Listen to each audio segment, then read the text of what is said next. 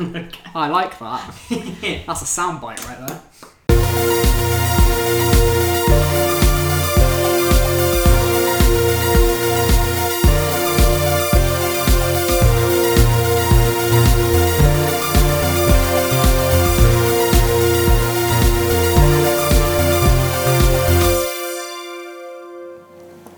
Hey.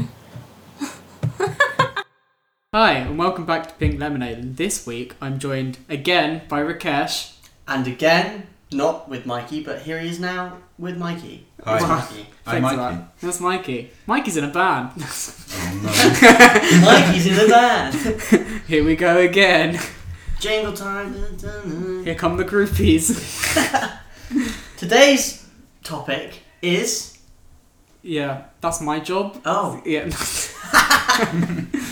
No, today topic we're actually going to be talking about the short title problem with masculinity, and not necessarily the problem with it, but problems surrounding it.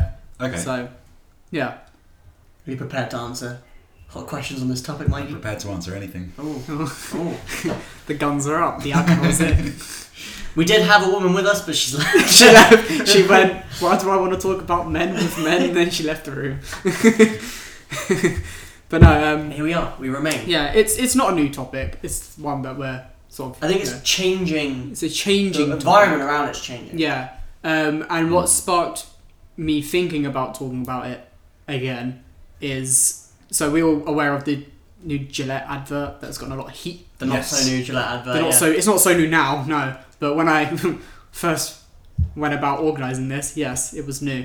But yeah, Men, we have Men. to be better because kids are bad and also we're bad. But I watch do out. find it amazing that basically the entire advert boils down to men, don't be a dick. And then you get hundreds and hundreds of comments on YouTube and Twitter and all saying about how this is a horrible sort of ad and how dare they say that. And it's like, is it really that controversial to be like, hey, don't be an asshole? yeah, basically. And then it's just, it's always with things like this, especially with like product companies. And then you've got a bunch of people like, well, I'm not buying your products again. So that's the thing. You get this. It's a razor. Like it's like a candle company trying to solve racial issues. You're a candle. Yeah. Obviously, it's a men's razor, but they're kind of. You got to question how much of it's publicity stunt, how much of it's theatrics, how much it's like genuine. Oh, it's definitely outrage marketing. Yeah, no, 100%. Without a shadow of a doubt. They just stopped short of just full frontal nudity to try and get the attention, in terms of the shock factor. But yeah, I see what you're saying. Like in of itself, it's not that polarizing, but at the same time, it's the unnecessary like element of it, having to be said by Gillette. Yeah, it is kind of weird to on the one hand go, we should hold people accountable and hold everyone to a slightly higher standard and basically be nice to each other. Also, by the way, buy my razor. Buy our razor, Yeah. because... It's kind of a disconnect. Yeah, bro, that's a problem. But also, buy my razor. That's crazy, man. You ever bought my razor? You ever pull my razor? But it's also Gillette, the ones who very like... Stereotypical. Yeah, they're very stereotypical. They're very like precise to be like, but these products are only for men. Yeah. Well, that's it. There's an interesting thing. There's a company called Lumen. Yeah. You might have seen their adverts on Instagram. Shout out Lumen. But they do. I'm joking. Product placement. They do like male grooming products, Send us free stuff. and they like moisturizers and like creams and stuff. And they're like a 4-men thing. But the way they broke it down was a lot of like companies like Nivea and stuff will have a 4-men product on their range. Whereas because obviously traditionally they were 4 women, and I'm not saying there's anything wrong with that, whatever. Like that's just how that's kind of progressed. They kind of expanded their market to men, and they argued that those products they've made one product and tried to adapt it to a different market. Yeah. In terms, I don't know if they're talking chemically or what, but they kind of basically said these have been designed and tested like specifically for men. That it's only for men, but we suited it more for men to use. Yeah. Was what their kind of ethos was. Yeah. But at the same time, like I don't understand how a cream. It's different. But I mean, obviously Martin. there are are differences biological like differences between but, like, to what, men and women, but like how extreme are they? That, exactly. Nivea's I for don't men think won't it's be- that big a thing. The only reason I got it was free, and it smells nice. It smells of rose water. I almost exclusively use like women's like creams and stuff because they generally are just a bit cheaper because they go on sale more. Yeah, Yeah, exactly. But it's the opposite with razors though. You use the whole thing with women's Like, razors. a lot of women use twice men's as much. razors. because men's razors are cheaper. Mm. We just shave our faces. Yeah. Some women shave all the bits, All of the bits. and they get charged for it more. I know. It is ridiculous. So much like grooming products basically are just repackaged and sold to men, and all they do is they change the packaging from sort of pinks and whites to just black. And instead of being like, oh, it smells nice of strawberries, it'll be like, men's smells of steel. Yeah. We're like, Straight wood, flavour. wood and timber. Yeah. It's like, Lumberjack approach. Exactly. Because we're all lumberjacks at I heart. still don't know what does steel smell like. Don't Or blue know. steel. You Oh, haven't wait, been that's from sniffing Zoolander. around. They just No. got a bunch of like rusty particles and Yeah. like dazzled it inside. I had a really weird Lynx the other day. I didn't drink it. That sounds a bit weird. But I used a really weird Lynx the other day, and it was cookies and leather was the scent. Ooh. Cookies and leather, and I was like, what am Sounds I, like a cowboy food, baker? Like, what am I trying to smell like? And it smelled really like cookies and leather. I was like, but why would someone, like, maybe it's like scent peacocking? Like, I smell like cookies and leather. You won't get that anywhere else. Mate with me. I don't know what Mate with me. what the bottom line was of the Lynx. Because I stopped using the one that makes me smell like an entire continent. Yeah. So I've stuck to just leather and cookies. It's just so weird. Like but that's a whole other thing. It's like these products don't really need to be that complicated, do they? It's soap. Yeah, exactly. Like soap is soap, and soap does the clean. it cleans you no matter what. You maybe get some soap that does a bit different clean, or it's it's better for your hair, that's your body. But You use soap on your hair? shampoo. Is shampoo soap? Is shampoo soap?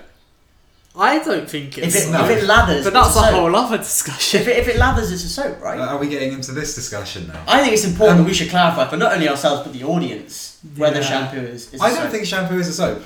I don't think it's. I So, wouldn't classify I it as use, soap. It's I use creamier. bar soap and I use bar shampoo as well, but they're two different things. They are named different things. But if I But try they to do use, different things. if I try to use my shampoo to like wash my body, it doesn't work. If I try and use the soap to wash my hair gets all dry and horrible. But the thing is, I think I define soap as something that you add water and But it would goes you through just the use the soap on your hair? Or would I've you buy used body shampoo? wash on Is my hair bath, is before. bath bomb a soap then? Because you add it to water and it goes bleh. But that's effervescence. That's not. Is lathering effervescence or is it like slower fizz? Like what is a lather? Lather is It's like a bubbles. mixing. See, these are the type of stuff that like guys, well, not all guys, but guys that are of our like generation can talk about. Yeah. Whereas if I tried to have this kind of discussion with like my dad, for example, he'd be like, What soap do you use? what the fuck are you talking about? I just use whatever's in the bathroom. To be fair, like half the time it's whatever's there. Yeah. I don't have specific. I mean, I do, but I have sensitive skin. But that's That- a whole. that- I mean, but that's a whole other argument about. I'm like, hyperallergenic. I have my own special shampoo because I am the only vegan in my household, so I have to buy the like vegan certified ones, and they're really expensive, so no one else can use them.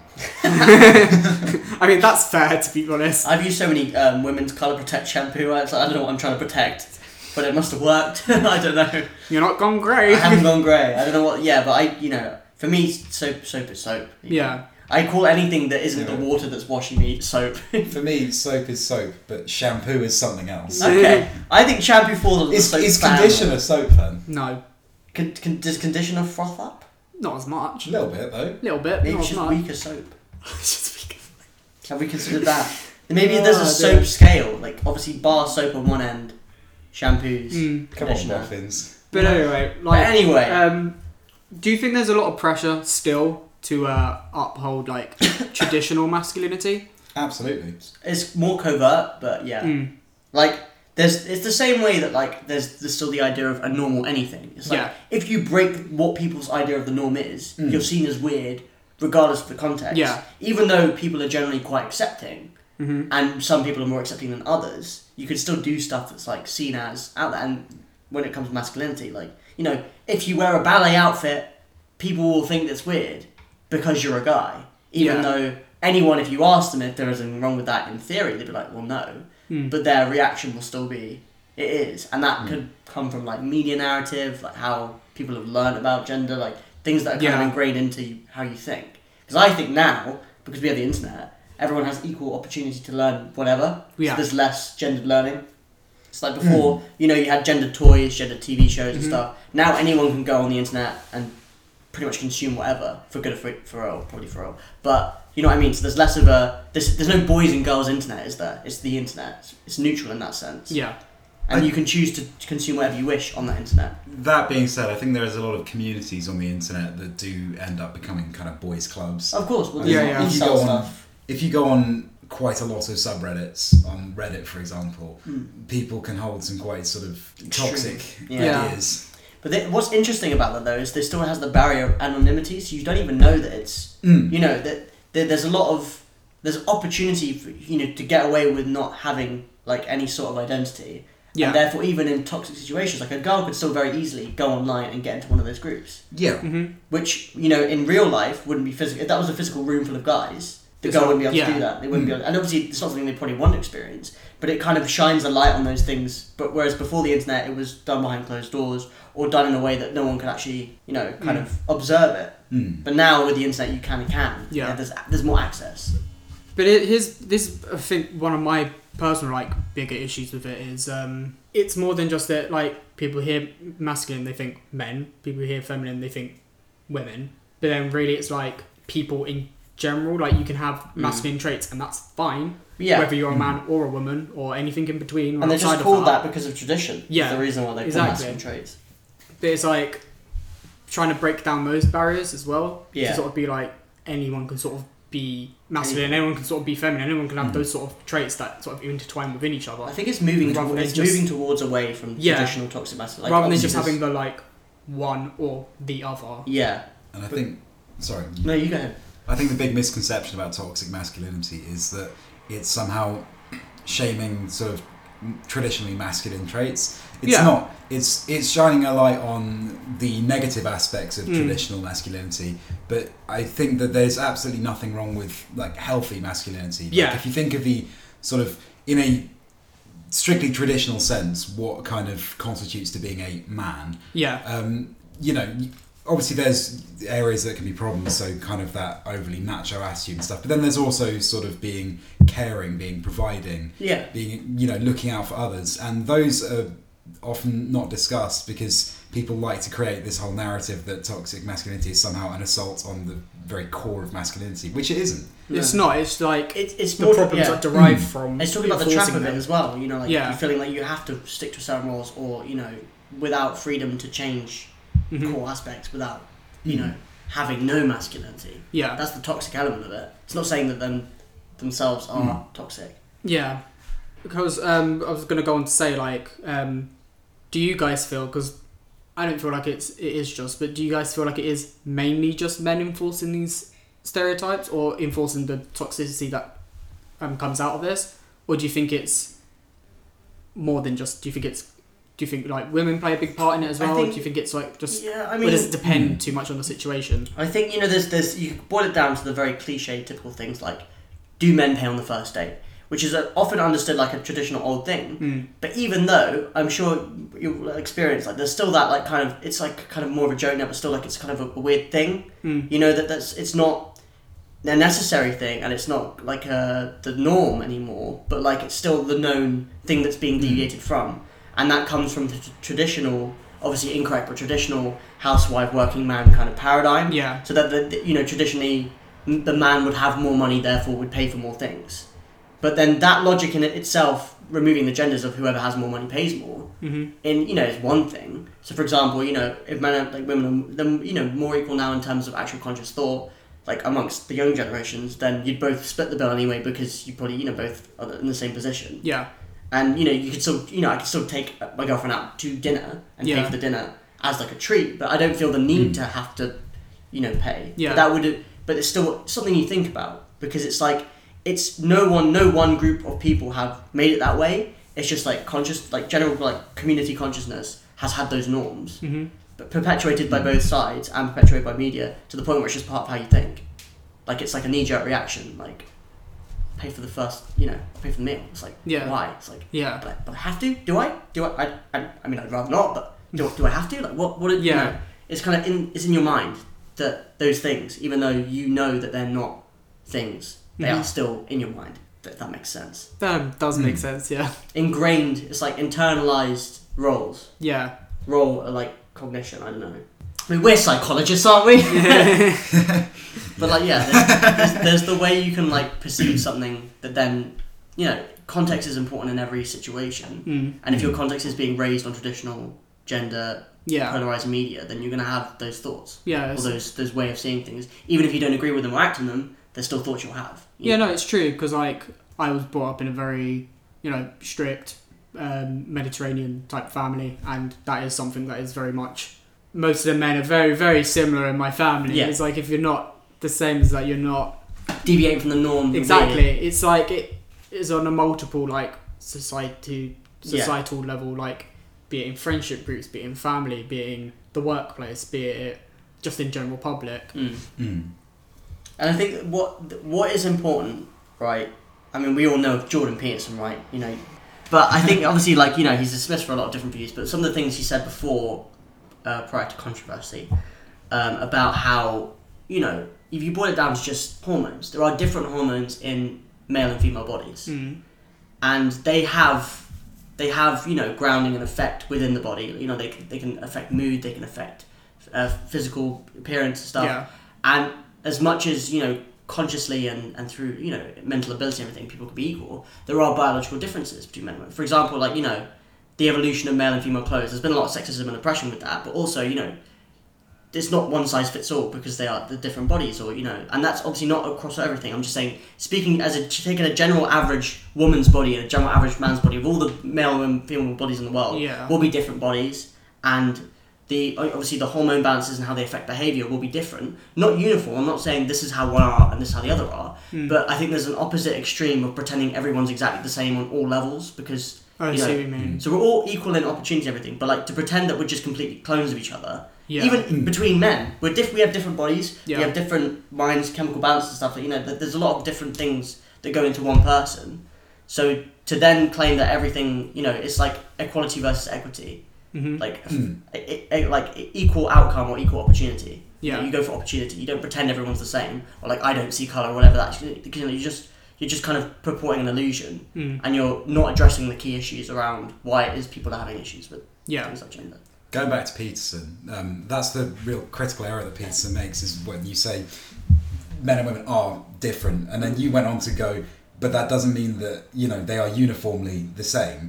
Whereas I think a lot of the problems I have with him stem from him sort of going, men and women are different, and therefore we must have this strict set of rules. Because he's an old-fashioned guy. He's an old man. Like, he's been raised in a different. Like, obviously, you've read 12 Rules for Life. I did read 12 Rules for Life. I thought it was really boring. Really, I think the issue he had was he kind of played up religion quite a lot in the book. But obviously, he has a religious background. And two, because he was an older man from a different generation, the way he would segregate men and women is quite brutal and clear cut, versus actually having a more modern opinion on how, you know, as I was saying, just because it's not neutral, like it's not like straight black or white.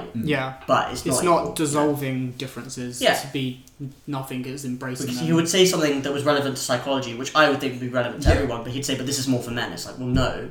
Or he would say something, get so close to making a good point, and then deviate and somehow turn it into an enforcement of traditional gender roles. And it's like, you were so close to, you know, making a point there. Like, the whole book almost touches on some interesting philosophy and gets so close at times, but it never quite hits it. Whenever it came to gender, that's when it kind of went awry. But at the same time, there are still things in there that once you remove those, I mean, you have to read consciously. You can't just like take in. Whenever you watch anything, read anything, you know, you have to think. You know, you don't just take anything as law. And so I think it's still a worthy read, because there are a lot of important clinical points. Because it was the top book in clinical psychology for like a good time. I would recommend, even if you fundamentally disagree with someone, I think to understand their viewpoint is something important, because I fundamentally oppose a lot of what Peterson says and a lot of what he stands for, but I don't think that I could have made like an informed choice on disliking him without having actually read and attempted to understand his material. Because it's very easy to see sort of you know, a meme on the internet or someone else's take on something, and for someone to go, this man is good or this man is bad, and take it at face value. And I think the whole internet culture tends to be quite polarizing.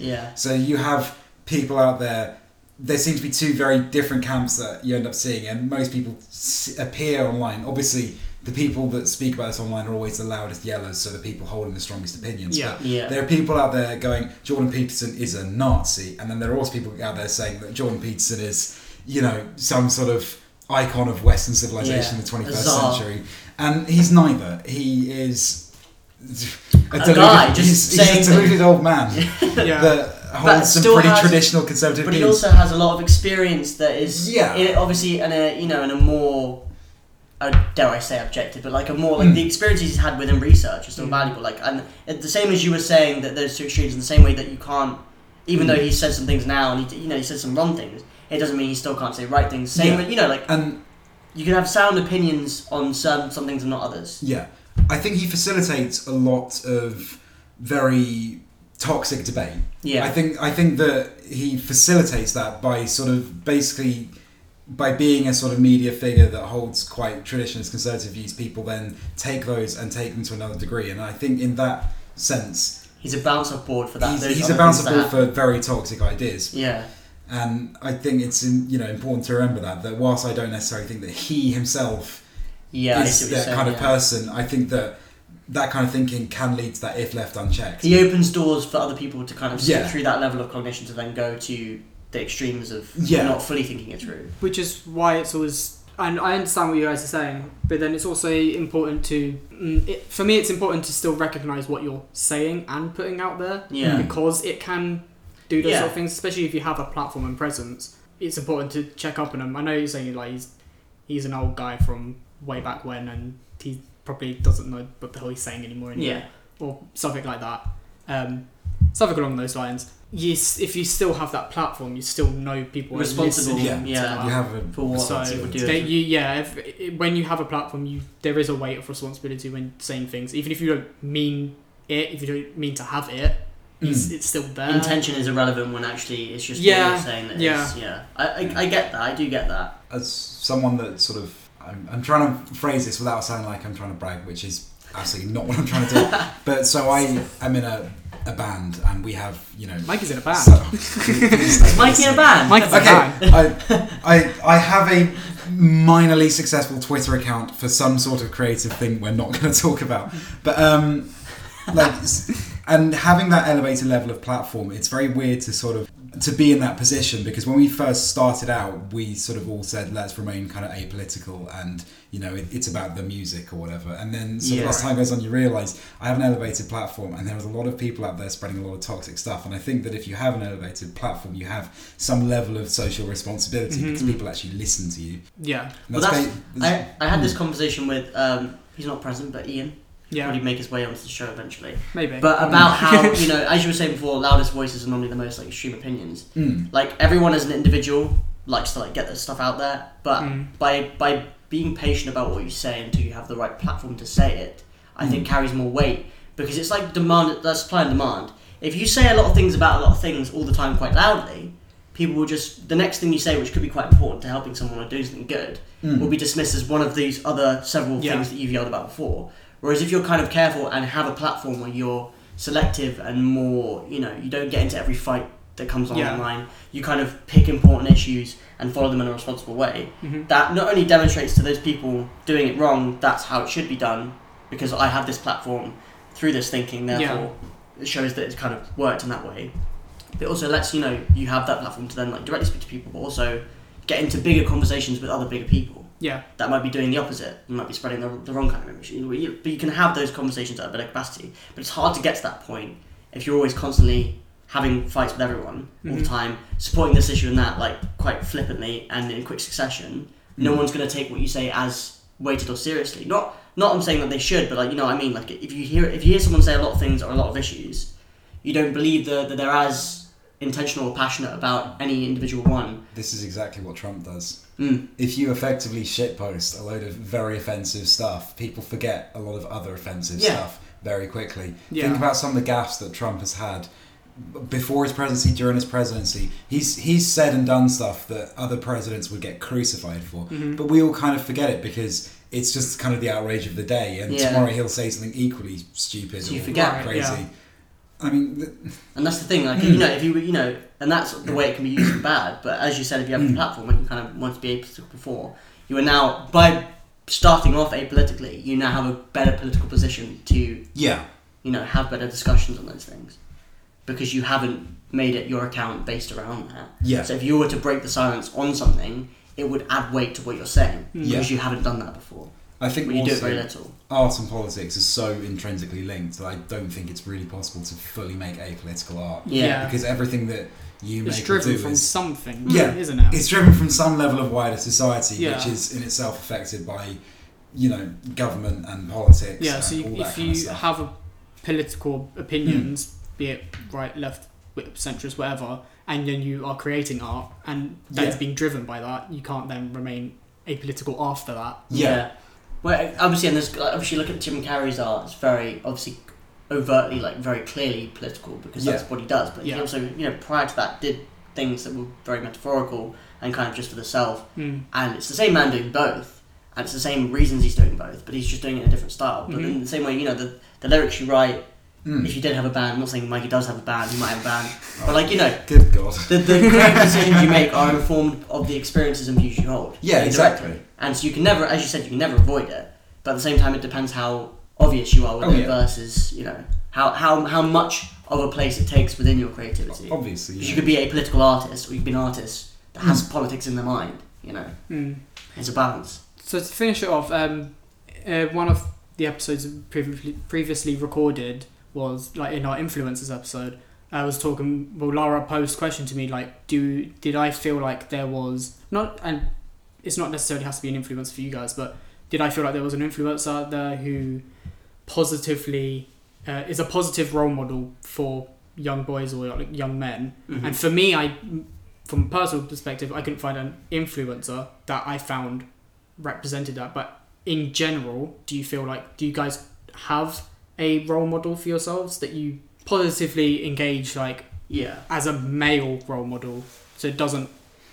I'm wording it so No, I get what you're saying. You get what I Kind of just mean. someone that you can look up to personally within your own identity. And doesn't that's like, oh yes, this like is, on your personal level doesn't like do anything. contribute to like the toxicity. Well, yeah. So I mean, not to get too into it, but as anyone who knows me knows, Hunter S. Thompson, the writer, was like a big when I started reading his work, it made me think a lot more about things.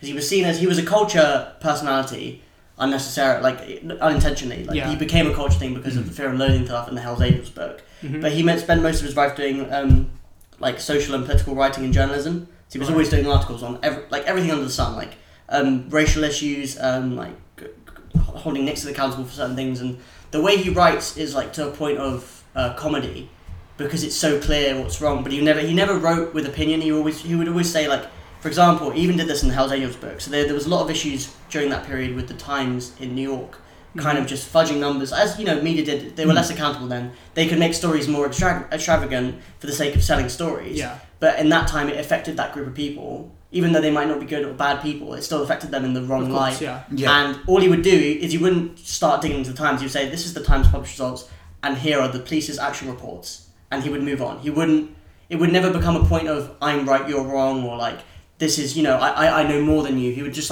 he would say, you may not have known this, but this is how this is. A couple of jokes here and there, and he would go into bigger issues. So he tackled things there was a big racial issue in LA between a certain part of the Mexican community, I think the Chicano community, and the government, did poverty, job opportunities, everything was bad. And it got to the point where during one riot, this particular, I think it was a lawyer or a solicitor, who was a big figurehead for rights for that community, was assassinated during the riots. They fired a smoke grenade into his head.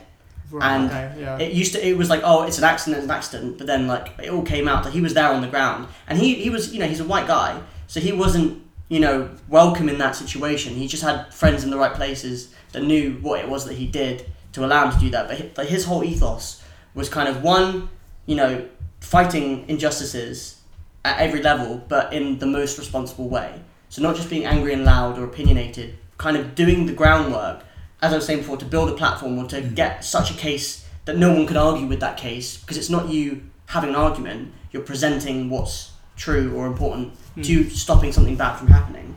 And that kind of core value is something that I've thought about a lot more since reading his work. And obviously he had a massive drug problem, and failed marriage here or there, but nothing too bad.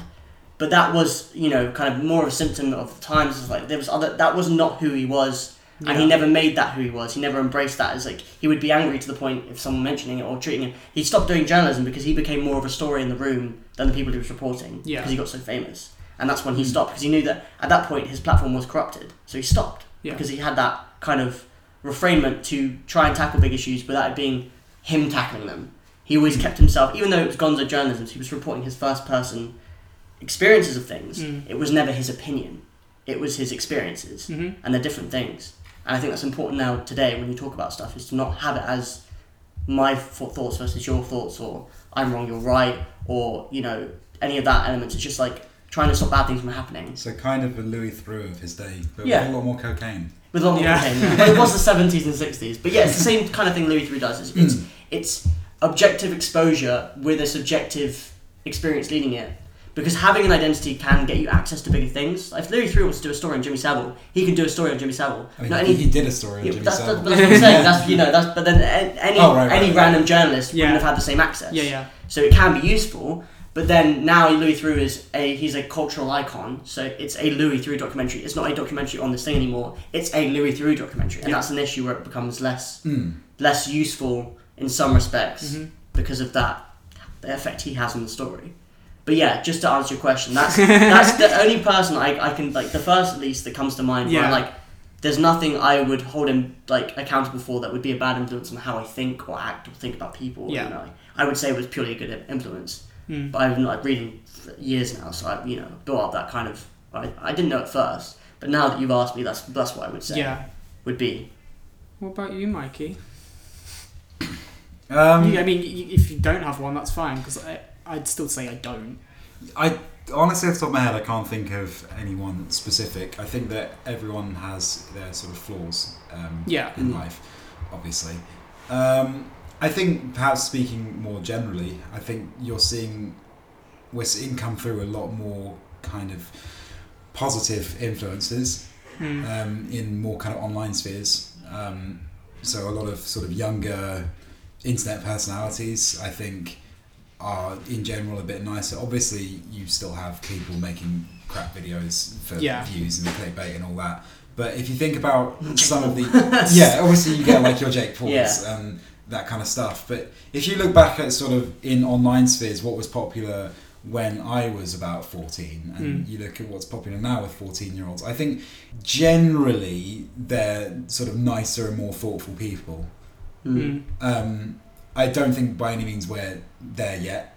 There are still people out there trying to defend PewDiePie using sort of racial slurs, and there are still, I mean, Jake and Logan Paul still have a massive platform, and they, make trash and, in every sense of the word, toxic masculinity. They are, I would say, the human embodiment of what's wrong with that kind of culture right now. But I think then you also, because the internet allows anyone to have a platform, you are seeing more sort of positive role models coming through, and I think we're starting through kind of a higher level of social awareness and things like the Me Too movement. You're starting to see people in the public holding celebrities more accountable for their actions, where they were previously untouchable. They were seen as like both online or in sort of television and media. These people were untouchable 10, 15 years ago. I grew up listening to like rock music and that kind of stuff, and Ian Watkins from Lost Prophets is a sort of a very famous example of a man that was a complete monster. He is currently in prison for sexual assault on minors, but these accusations against him, there were accusations made against him years before he got done, and no one listened to them because he was famous. And it was all dismissed as, this is probably an ex-girlfriend trying to get revenge, and no one even gave it the time of day. But it's the whole thing with the Michael Jackson thing. Even if Michael Jackson was still alive, it would have been a lot harder for that documentary to be made. I'm not saying that I fully support it, it's obviously quite a complicated issue. But even the fact that they were able to do that in the first place says a lot, as you say, about the access now to, have the room. And I think there's still a way to go in that regard, and not everything is all peachy yet, but I think that progress has been made and it's continuing to be made, and I think as a society we're becoming more aware of it and more kind of able to sort of express more positive opinions. More positive opinions, and to sort of allow people to have their platform if they need it, and to be able to hold those that do need to be held accountable to be held accountable. Right, I think we'll take a nice break there. Hot break. A hot break before the hot takes. Oh.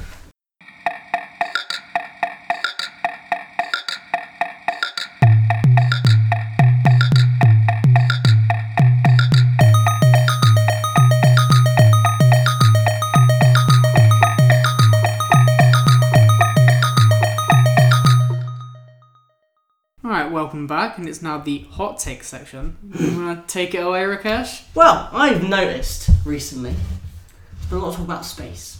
We're not talking about space. And I want to talk with you guys about the possible arguments that will soon to come about focusing more on space travel and development than saving the Earth we already live on. I'm not saying that's my opinion, I'm saying that's an argument I can see being formed. So what do you think?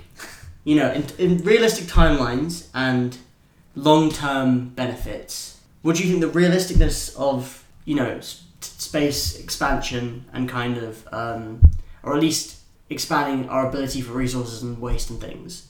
Yeah. Not to keep going where we're going versus kind of trying to solve the issues here. With the idea in mind that maybe, you know, obviously the core issues with waste and the way we treat people in the environment is something to do with kind of the human condition, shall we say. So how effective it will be to like sustainably deal with that versus try and bide more time through expansion.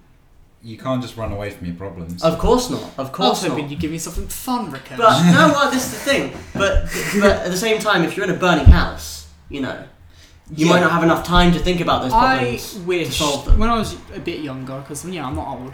Yeah. I'm old enough, yeah. I wish when I was like, oh, maybe I'll be alive and we can actually go to space. Mm. But now, I realise that's not going to be a possibility. That's the thing, though, because they have this Because whole... I don't have no money, True. and only people with money get to go to space. This is true. This is an important part of it as well. But I just see there's a lot of energy and time going into that at the moment, so I feel like that is something that's becoming a big player in people's conversations about... I don't think that a capitalist society can have a functioning sort of society within space because everything... Corporate-owned planets. Yeah, because that kind of research spreading the problem will come from and it'll come from sort of large scale corporations or governments who will subcontract it to corporations, and then the entire motive to sort of expand space isn't for some sort of gain for the human race, it's profiteering. So I think that you're just going to expand the problem further because people will be trying to, you know, in whatever capacity sort of this space travel be, whether it's sort of getting resources from somewhere else or solving some sort of problem of overpopulation, you're going to solve the problem by creating more problems. Yeah. And it won't be done with sort of with an idea of sort of advancing the human race. It'll be done with the idea of I can solve this problem and create money for myself. Yeah. Yeah. But as you said that, though, this is what's interesting. Don't you think that issue that can't be solved is the reason why we cannot solve the climate issues that we currently have? Because in the same way, that's the issues with, you know, the companies and stuff that do it, but they don't care, it's the profit margin, whatever. But that's what I'm saying. In that sense, then... The Amazon is burning because people want to ranch cattle on it. Well, of course, but speaking on a timeline, then in that sense, if we're dealing with the same problem, would not buying more time then warrant a better capability to deal with the institutional core issues with people? I don't think so. Business. Because I think that you'll buy more time and people will just sit twiddling their thumbs for however much extra time you give them. I mean, you know, scientists and climate scientists warned us, almost a full year ago now, that we have about 12 years to go until basically the planet reaches breaking point. Yeah. 12 years, that's nothing. That's a blink of an eye. That's an eighth or a seventh of a life, you know, depending on how long we're going to live. But it's not a long time at all. And we've spent the first of those 12 years, so almost 10% of that time, we've done nothing. Yeah, but that's what I'm saying. So maybe nothing's going to happen. There isn't enough time to. Nothing's going to happen until it hits breaking point, and then when it hits breaking point, it's too late. Yeah, of course, but maybe it's already too late. Yeah, have you guys seen the film Elysium? Yeah. With Matt Damon. Yeah. That when this topic comes up, this is what I think of. Interesting. All of the you know, germ-free, like very germ-free, no illnesses or fractures or, you know, high misplaced society, limbs. literally. They're all living in like a big it's like a big, circular spaceship thing. Yeah. And then everyone who's like depressed and dying is still on Earth. Yeah, And- because the argument could be made as well that, like, obviously if we did expand, that means, the Earth could be seen as even more throwawayable. Yeah. Basically, They yeah. wouldn't. But then at the same time, that's the way it's seen at the moment as well. So that, I guess my point was mainly, that I think it's a weird conversation to have. I know, but I think it's like it's becoming more relevant with the amount of money NASA's getting now and what space is doing with their what's it called, Starhopper rocket that's nearly ready for testing that can travel further distances by. Who owns NASA? The American government. Yeah, Well, but they have a partnership with. They have some sort of partnership with SpaceX at this point. Don't they? It's co-research in certain areas. Yeah. And some co-funding as well. But that was more in the interest of, the whole, what they didn't call it Stargate. What is, the thing, the whole NASA They're released that making video of their Stargate. project for by 2025, which was like a kind of a base between here and the moon, or just maybe past the moon, I think it was, that rockets could go to use as like a fuel boost station. to go Yeah. further, and that's how they would then be able to start seriously working on Mars and stuff. And obviously, Elon Musk's Starhopper is a similar idea of a kind of, so you can go to the moon, set up some sort of stop station at the moon, and then these rockets, because he already pioneered the reusable rockets. Before Elon Musk's SpaceX rockets just blew up and the bits fell around. He got them to land again. Which also, rockets blowing up is really, really bad. Of course. Because they continue to orbit the planet. Yeah. And they can hit satellites and stuff. Yeah. And other rockets. But that's what I'm saying. So that we've already, in what seems very little time, considering Elon Musk's journey from PayPal to space travel, they've already solved one of the biggest kind of wasteful issues of rockets. Yeah. Because they have, and again, it's a sheer amount of money, but that allows them to do things quite quickly. Yeah. These sheer scales of testing, which is why I think, realistically, the technology is more within reach than we would think it was, because of the sheer money that they have, the sheer time they're putting into these Which things. bugs me, because I fucking hate Elon Musk. Well, of He's course, doing all he's- these things. But at the same time, that's why I think it's realistic to talk about I mean, the space aspect of humanity now. they landed the Apollo on the moon on less technology than I have right here in my hand in my phone. Yeah. Like, this so far outclasses Yeah. the Apollo rockets. And I use it to look at cat pictures on Facebook. And naked people, no? The International Space Station? Yeah. Is that like neutral ground? Like Yeah. neutral space it's ground? mainly for research and... It's been declared that space is neutral territory. Yeah. No one is Does that allowed, include the moon as well? It's think like the so, high yeah. seas, international waters. No one it's is kind of- allowed yeah. to claim the moon as their territory. Which I think, so that is the one area in which, obviously, and again, with SpaceX being SpaceX, that's kind of the first pop in the bubble of the governments being in control of expansion. And Yeah. But at the same time, that's the things that I see where you're going. Like the commercial element of space would be very much a threat. But at this point, there are very few companies with the ability to do anything about it past what the governments have. Yeah. And obviously SpaceX is the biggest threat to that idea because they are pretty much bigger than any space travel foundation in any country in terms Yeah. of money and resources and the amount of time they put into it. Virgin Galactic as well. Virgin Galactic, they've been on a slow burner for quite a while. I think they've been as public as SpaceX for probably a bit longer, and they've done a lot less. Yeah. Because I don't think they have as much money for one, and they're not as committed as that. Because obviously they recently lost their train services because it's been sold on someone else. I think. Yeah. So they're kind of dwindling at the But they moment. did almost. successfully sue the NHS for not allowing them to privatise it. Oh really? Yeah. Yeah. That's the thing for That's another day. wild. That's yeah. Richard But yeah, that's for Madden. another podcast. Yeah. Yeah. Richard Branson sued the NHS because the NHS didn't give him a Oh, privatisation. I just said contract. Richard Madden. That's an actor, but still. God damn you, Richard, man. But yeah. Sorry. Yeah. But yeah, that's what I don't know. I feel like it's something, especially within government, they're going to be talking Wait. about. So. Yeah. If we can get off, hypothetically, we as the three that we are, if Yeah. we got off the planet, Mhm. can I stop being a citizen of Earth? Well, that's a whole other thing that would be. Because I saw a thing the other day, and it was like sign up to like join some micronation. yeah, they're like it's like a micronation, but Yeah. in space. Yeah. Well, that's the thing. The first point of call, I mean, and this is again why I think the main issue with space expansion isn't the technology, it's the politics. Because in order to do that, there would have to be, it would be like the United Nations that would have to lead the bureaucratic and citizenship side of And- managing space as a colony, because no one country would be happy with any other one country And it's doing that. Even though America is best suited to, in terms of their ability to push others out of the way, they would still be held accountable by the rest of the world for doing so. And it's kind of scary because on the Earth we have kind of a finite amount of space that people squabble over, but space is really big. And very big, I've heard. Yeah, I've heard that space really is rather large. Haven't seen it, but you know. But so you can have hard limits on sort of countries here because you have things like water separating them, but space is really big, and if people were to start claiming, countries in space, they wouldn't be claiming countries or islands, they'd be claiming like planets or like and that could allow for bodies. Very dangerous things to happen within those planets. But then if we all settle, I keep saying we, like I'm going to get there. But people settle on Mars, and then what about if they turn around and go, no, we don't want to be a part of you anymore because we don't feel like it, or some other there's thing. so much politics at play. But I think that's the biggest risk to it. But yeah, I think personally, I'm very for sorting out the Earth, but I'm also quite cynical on the ability for us to do that at this point. Because of, as you said, it's been decades of very severe warnings, studies, everything. Yeah. And even now, for example, I think the biggest note in this that kind of was not the final nail in the coffin, but a big nail in the coffin for me in terms of hope of sorting stuff out, was the whole, it was Malaysia, the dumping of the plastic. Yeah. So, the whole big recycling emergency, everyone's got recycling bins now. In Croydon, they have several different bins, several different things, all that and the other, and it was all just being shut up anyway. So, even at that level,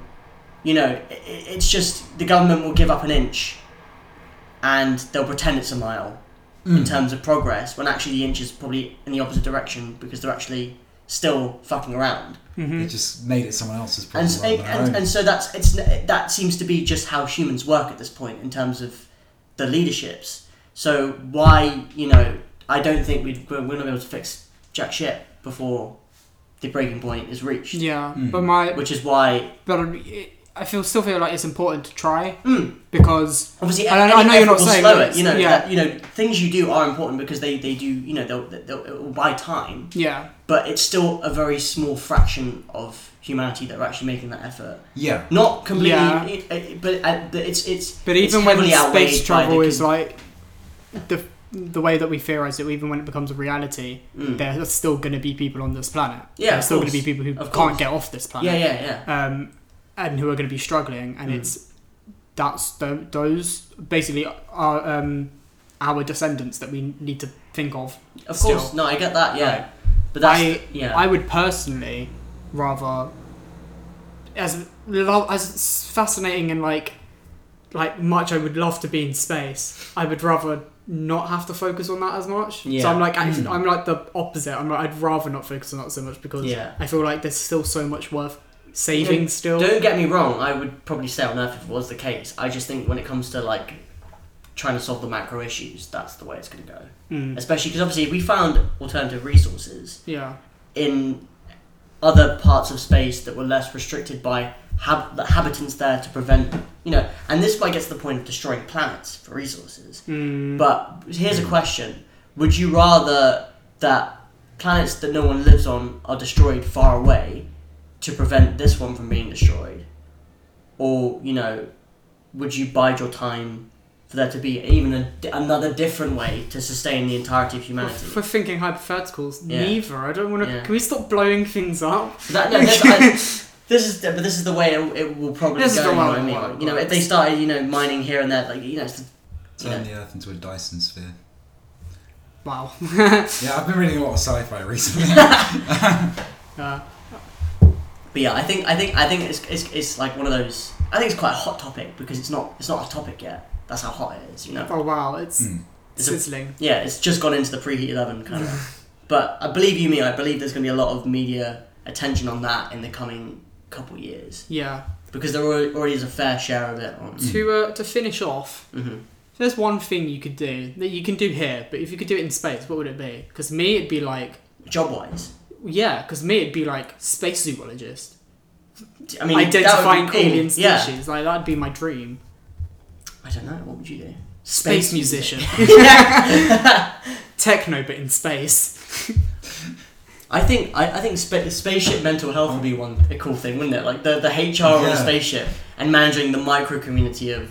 Can I pilot Red Dwarf?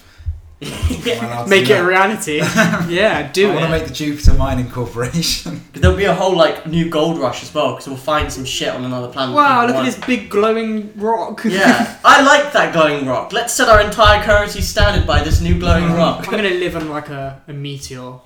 Would you like to have your own meteor ranch? Yeah. Well, I think meteor ranch. I think perhaps to bring it back to the previous conversation, because of things like that and how currency will change, I think that there are so many sort of political issues around space exploration that will be more important than the actual exploration. Because what if another country suddenly becomes another planet, and another planet decides that they're going to tie their currency to glowing green space rocks?